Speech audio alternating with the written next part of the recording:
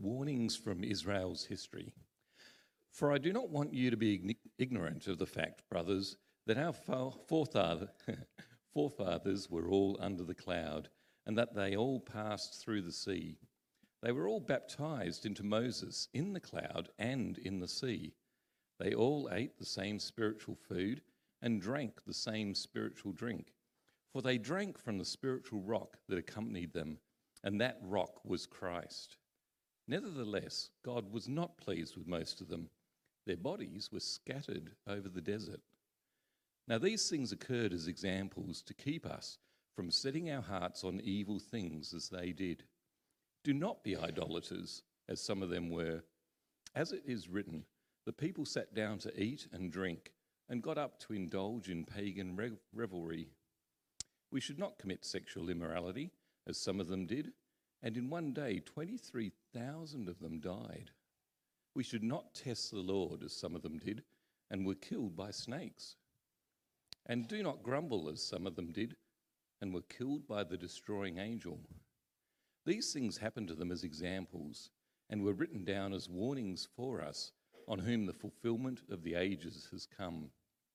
So if you think you are standing firm, be careful that you don't fall. No temptation has seized you except what is common to man, and God is faithful. He will not let you be tempted beyond what you can bear. But when you are tempted, he will also provide a way out so that you can stand up under it. Therefore, my friends, flee from idolatry. I speak to sensible people. Judge for yourselves what I say. Is not the cup of thanksgiving for which we give thanks a participation in the blood of Christ? And is not the bread that we break a participation in the body of Christ? Because there is one loaf, we, who are many, are one body, for we all partake of the one loaf. Consider the people of Israel. Do not those who eat the sacrifices participate in the altar? Do I mean then that a sacrifice offered to an idol is anything, or that an idol is anything? No. But the sacrifices of pagans are offered to demons, not to God. And I do not want you to be participants with demons. You cannot drink the cup of the Lord and the cup of demons too.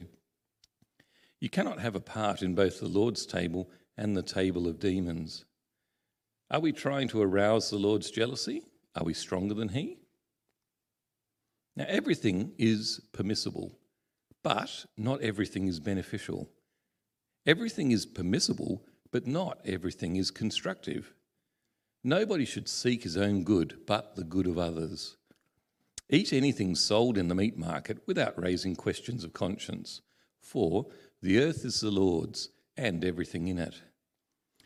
If some unbeliever invites you to a meal and you want to go, eat whatever is put before you without raising questions of conscience. But if anyone says to you, "This has been offered in sacrifice," then do not eat it, both for the sake of the man who told you and for conscience's sake. The other man's conscience, not yours. For why should my freedom be judged by another's conscience? If I take part in the meal with thankfulness, why am I denounced because of something I thank God for?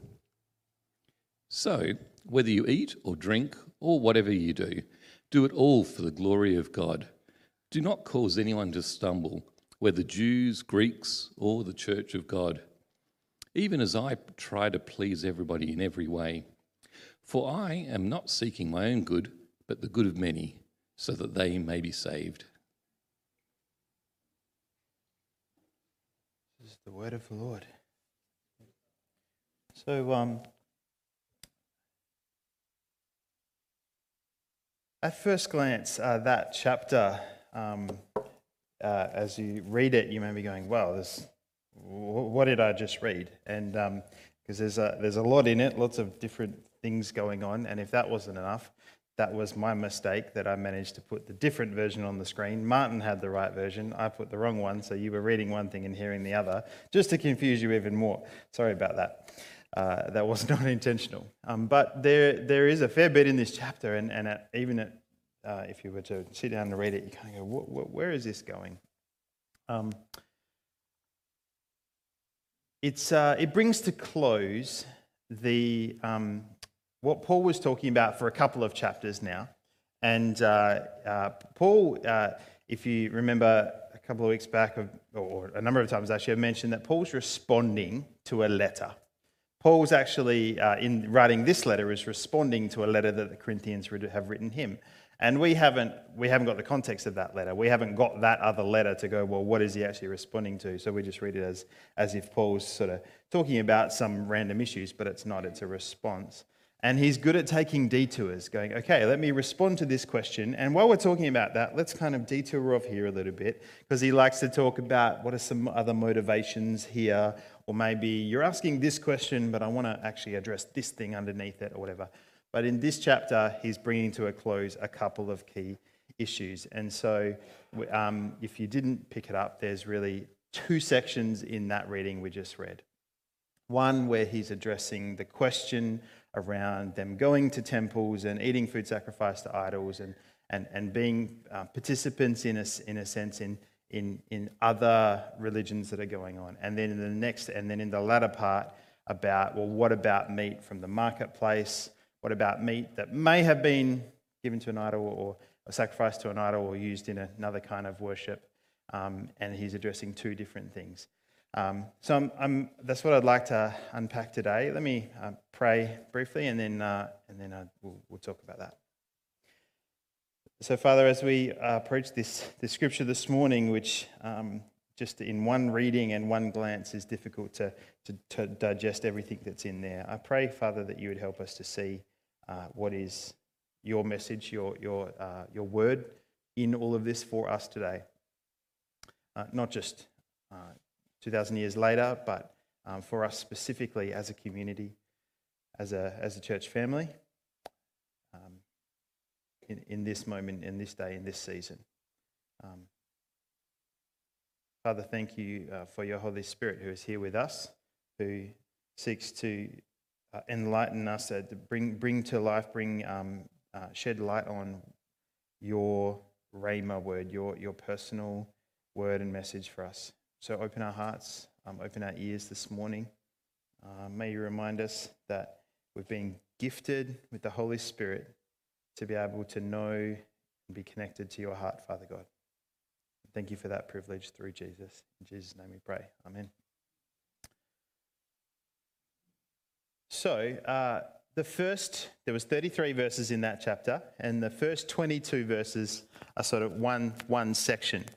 And if you remember back to the first few verses, Paul starts by referring to the Old Testament and talking about the time with Moses and the Israelites. And he's essentially making the point, it's the same God. He even says these fascinating things like that the rock, the spiritual rock they in the Old Testament, back in Moses' time, drank from was Christ. It's an amazing thing that Paul's saying about it's the same God, even the same Jesus back then and for you now post Jesus. It's easy to think, even maybe a bit subconsciously as a Christian, that in the Old Testament there was this sort of angry God. Like, especially after Genesis 2, when everything went bad, it's like God was angry and vindictive, and it's like, if you don't do what I say, you're going to get punished. And then Jesus, this is what I'm not saying we think this, but it can be easy to fall into this thinking just a little bit. It's like, that was the God then, and then Jesus came along and he kind of calmed the Father down a bit. Right? That's like, well, it's okay, now I'm here, I'll die for the people's sins, and then we'll have grace and mercy, and now things will change. Except in Acts chapter 5, when those two people who did the wrong thing died, God kind of forgot who he was for a second, and then he moved on. It's like that, we can get confused. Well, is it the same God? Paul is making the point. Yeah, same God, same grace and mercy, even the same Jesus present with the people back then. And what happened for them was they experienced God's grace and mercy, not in that case through the cross of Christ, but in like the Exodus and the provision of food and all the ways God was graceful and merciful to them. And some trusted him. So we read the book of Hebrews, and it says how, all of the Moses and Abraham and Enoch and various people who will be saved through Christ because they trusted God. But then others didn't. many of the Israelites at the time, they didn't trust God, and God was not pleased. And Paul's making the point, you don't want to be like that. It's not like you have a different God now and a different kind of grace and mercy, and so you can take this for granted any more than they can. You don't want to be like those Israelites. And he unequivocally says the answer to the question they've asked about worshipping the other temples and stuff, and says idolatry is out. Idolatry is not. And he's saying, not just with idolatry, but there are certain things that are total no-go zones in the Christian life. So he's talking about absolutes, lines in the sand that God has drawn in the first 22 chapters. The essence of the Corinthian argument was, we follow Jesus now, we're baptized, we participate in communion, all of that, so we're sorted no matter what. There's no power in these other practices. We know the true God. Those things are just false, nothing stuff. So we're good. Doesn't matter if we go to those temples. And Paul's saying that's not so. There's a line, and you can cross that line, and one of the reasons is because, this is kind of full on, because demons are behind those lifeless idols at the temples that you want to hang out with your friends. And so, for example, we take this bread and this cup in a celebration called the Lord's Supper or Communion or the Eucharist, has many names, and we say that this is just bread. Like it's lifeless in a sense. It's bread, and this is just juice, or in some churches wine. But by participating in a celebration where these represent something, and we remember that we've been that we've participated in a sense in Christ's body and Christ's blood, and we remember the sacrifice He made for us, and this is an act of worship to Him. We're worshiping the God through using these symbols, and so Paul's saying, so you can't then go and say that these lifeless things over here, these lifeless idols, are of no significance, what we do with them. Because they too may be connected with some other spiritual being. Do we really want any part in that? And I think it helps us to see we make a big mistake when we think nothing else in our world holds any power over us if we give some of our attention and devotion to it, even if it's a lifeless thing. God has drawn lines in the sand to protect us from giving our devotion to something which at best fails us and at worst enslaves us. And that may include things that behind which lie demonic powers that are subtly lying to us. Now, this is a big topic. Like, whoa, let's hang on a second. What exactly do demonic powers lie behind? But whatever you might think about this, is it so hard to believe that behind things in our world that get worshipped, people give their whole attention and devotion and life to, that behind some of these things could be a demonic entity subtly lying to people and stealing their joy as they seek fulfillment in that lifeless thing. Why else would people get so wrapped up in something that is just an activity, whether it be CrossFit or computer games or a job or whatever else it might be? Now, whatever you might think about that, well, I wouldn't say there's any demonicness behind any of that, Luke. Whatever that aside, the point is that God says there are lines that you just can't do and expect it not to affect our relationship with Him as the Heavenly Father. Why is this? Does this not make God not a good, loving Father, but does this not make God a jealous, selfish, it's my way or the highway kind of God? No, not at all.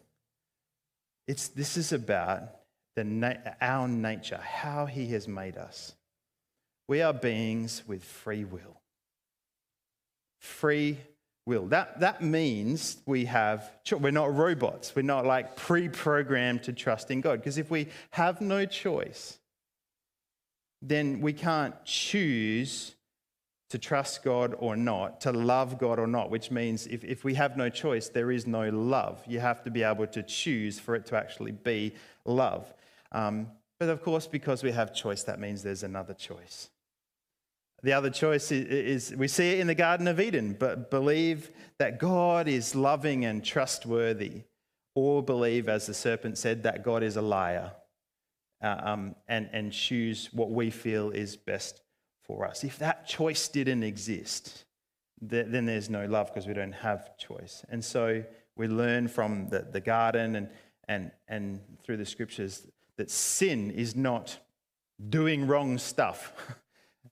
That's a very weak definition of sin. Sin is choosing not to trust God alone, because that severs the relationship. We've trusted the other way, something or someone other than God. So that's in that first 22 verses of this chapter.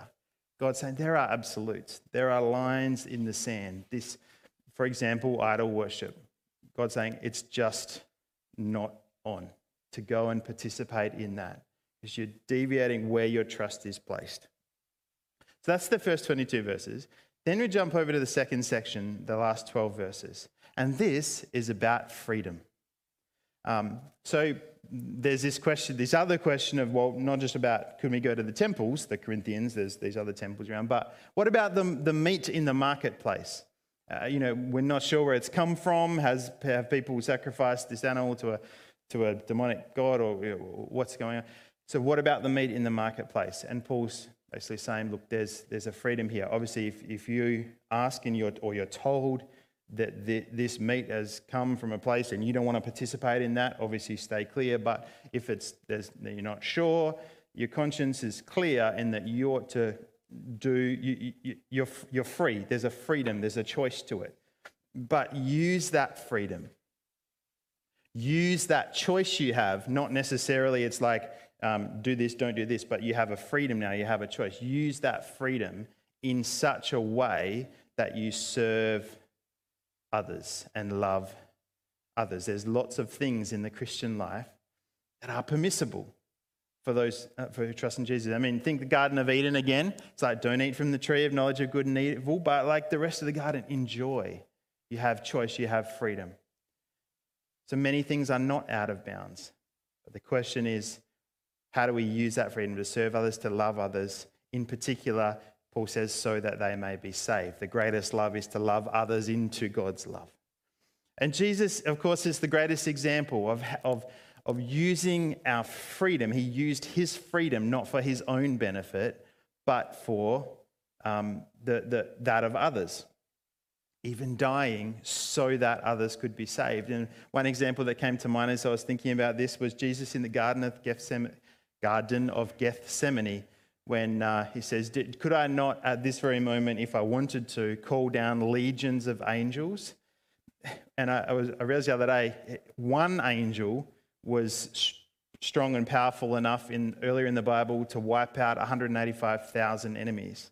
Legions of angels, Jesus was saying, look, if I want to, I could deal with this mess of humanity right now, go back and be with the Father and the Holy Spirit, and we'd be happy for eternity. But instead, Jesus chose to act out of love towards us and go to the cross.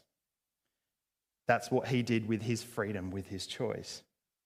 And so now, as one who is safe in Christ, you and I, we trust him alone. We know there are lines in the sand, not serving other gods, not crossing any line. We understand we must not cross, not dishonoring God.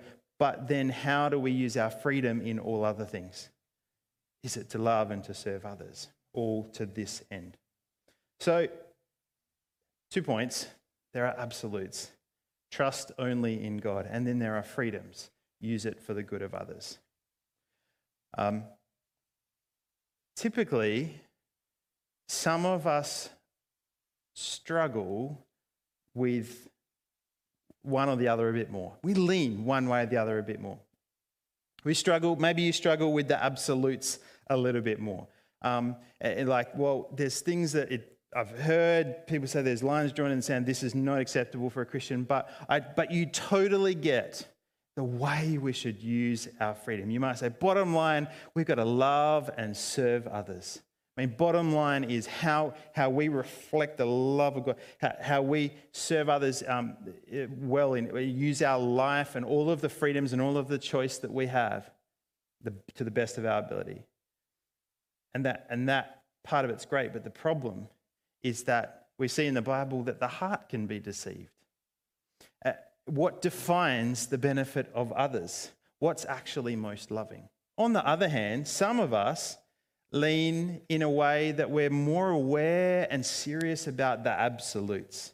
It's like God is serious about us worshipping only him. He's a jealous God. And we need to live in his ways. And you have a healthy fear of God, or revering of God, reverence.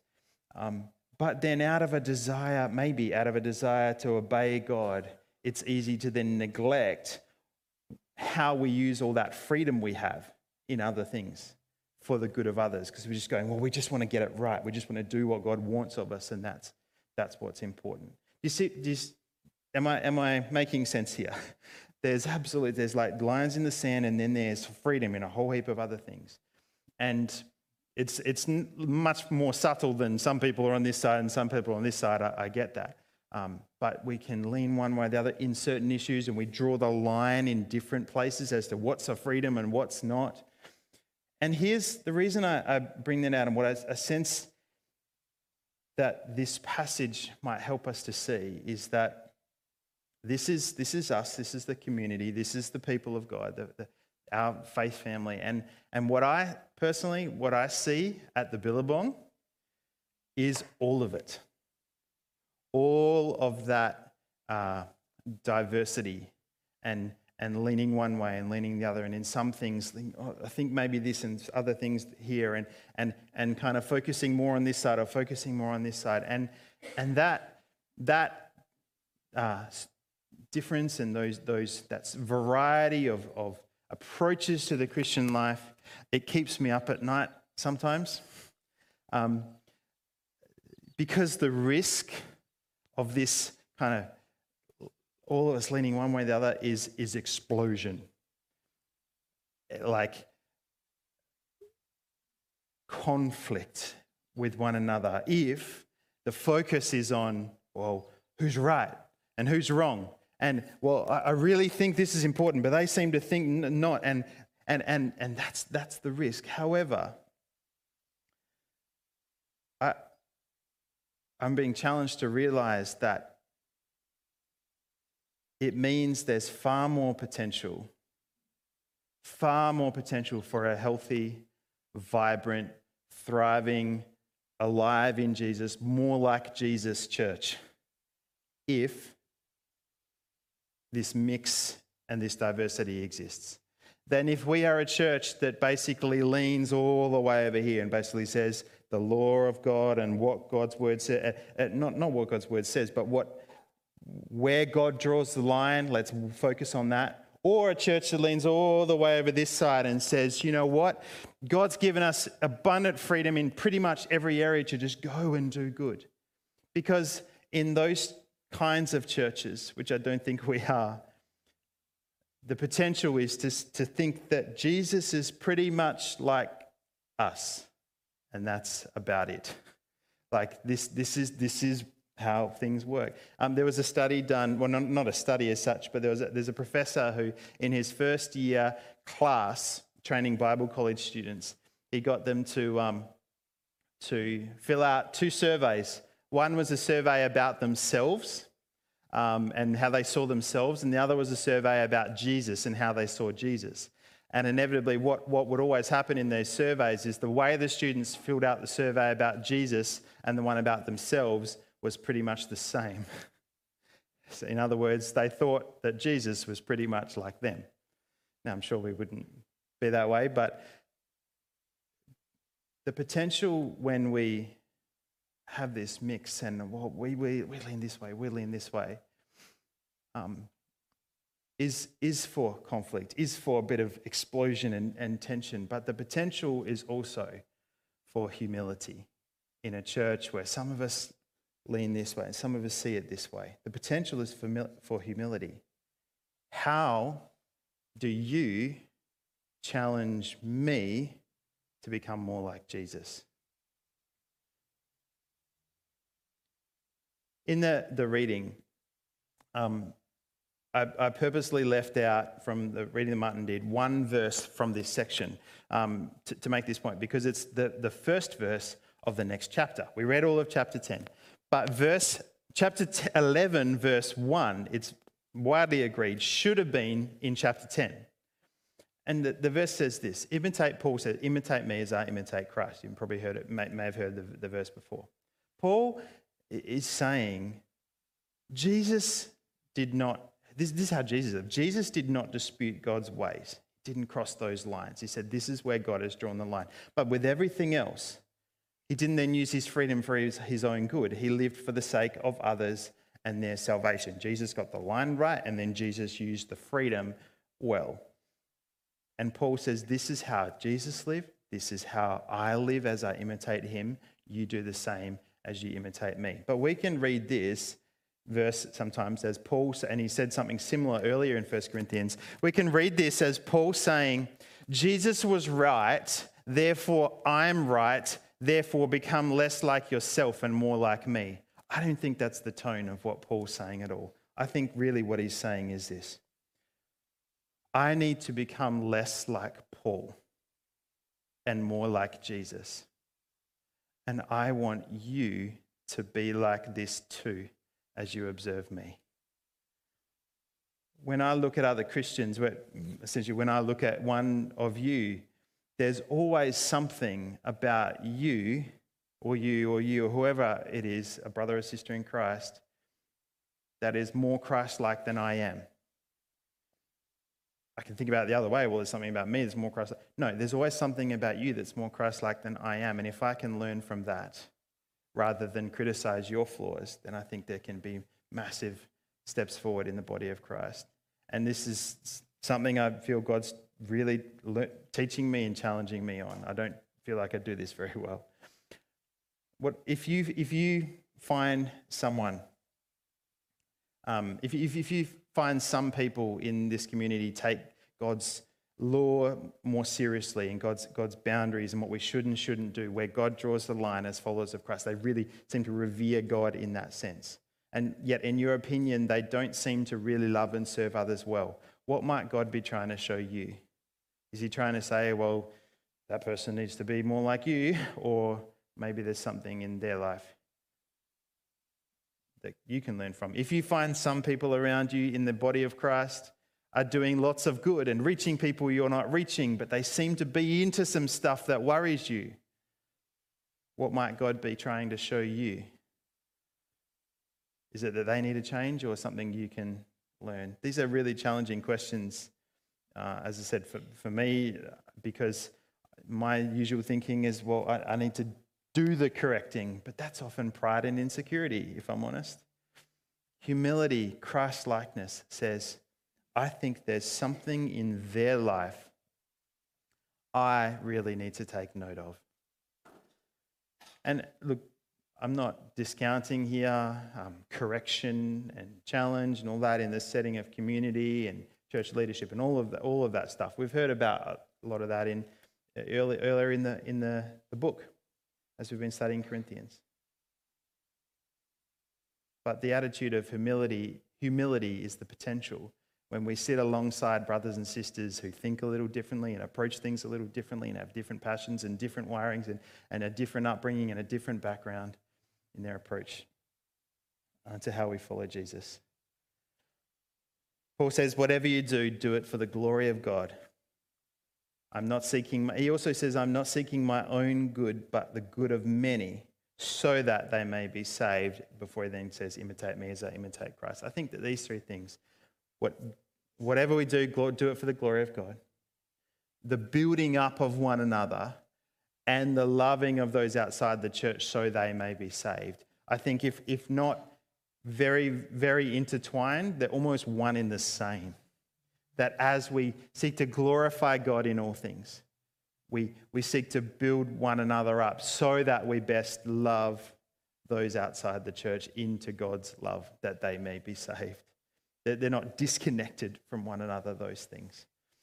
And at that lunch last week, we talked about, one of the core values has always been that authentic relationship and community and being alongside one another. We might put it like this: we do life together. Why? Because if we don't, we sort of just stay in that way where we go, well, I'm comfortable with this group of people, but I'm not so comfortable with this group of people. But if we do life together, we're challenging one another to grow more and more like Jesus, so that we'll be better at loving those outside the church. We do life together.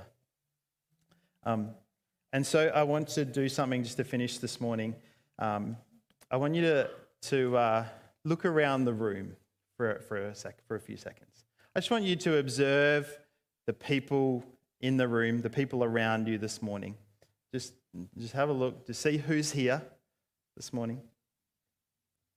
And don't worry, I'm not going to be asking you to go and give someone a hug or to do anything like that. Okay, just observe who's here. Okay, I'd like you to choose someone, and again, I'm not going to ask you to go walk up to them, say anything, hug them, whatever.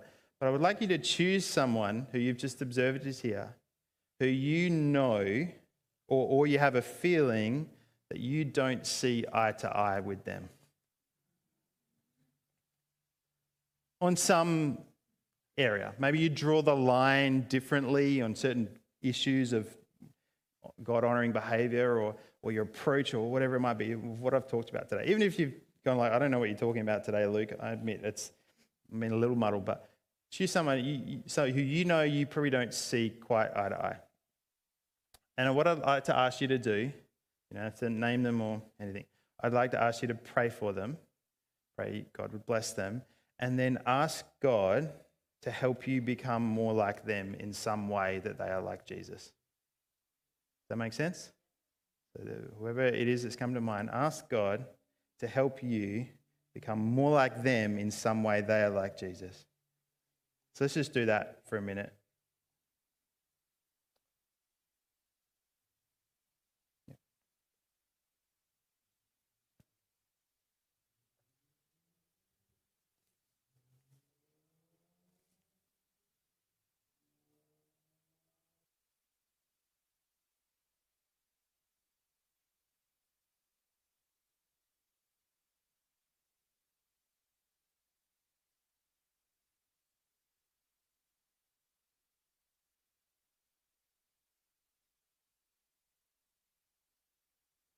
And then as you continue praying, I want you to do one more thing. Ask God to show you how they are like Jesus in a way you hadn't seen before.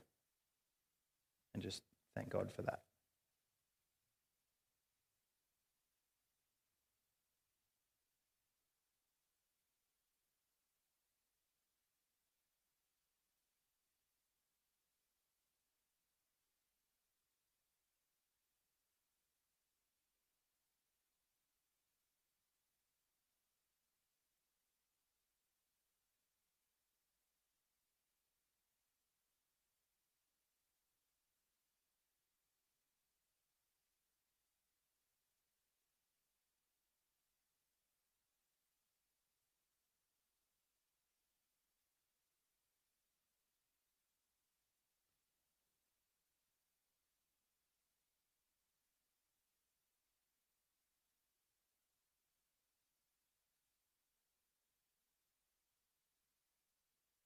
Father, I want to thank you for the fact that in this church community, we're not necessarily a group of people, all of whom think identically on all things.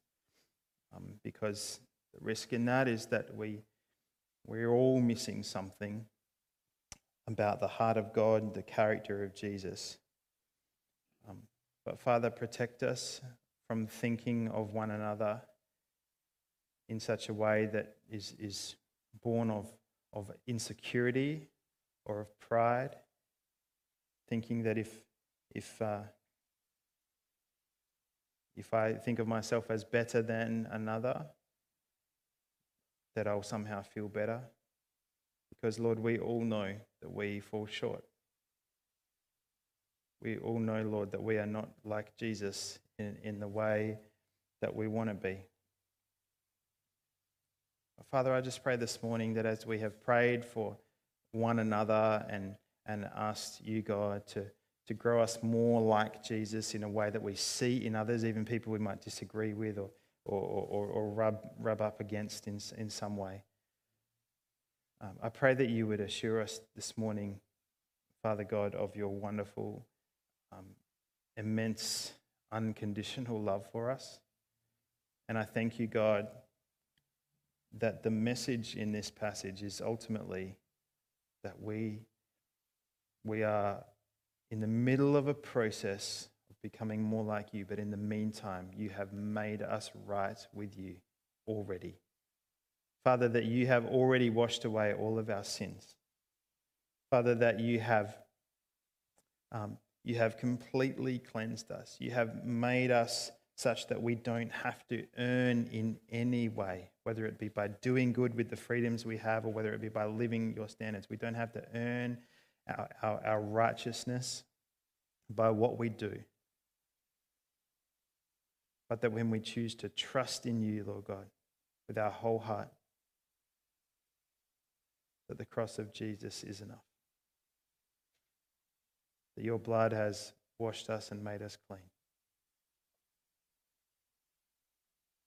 Father, I thank you so much for your grace. I thank you so much that you are the same God yesterday, today, and forever, that the same God who brought the Israelites out of Egypt is the same God who has rescued us from slavery to sin. Help us to grow in love and humility with one another, we pray. In Jesus' name. Amen.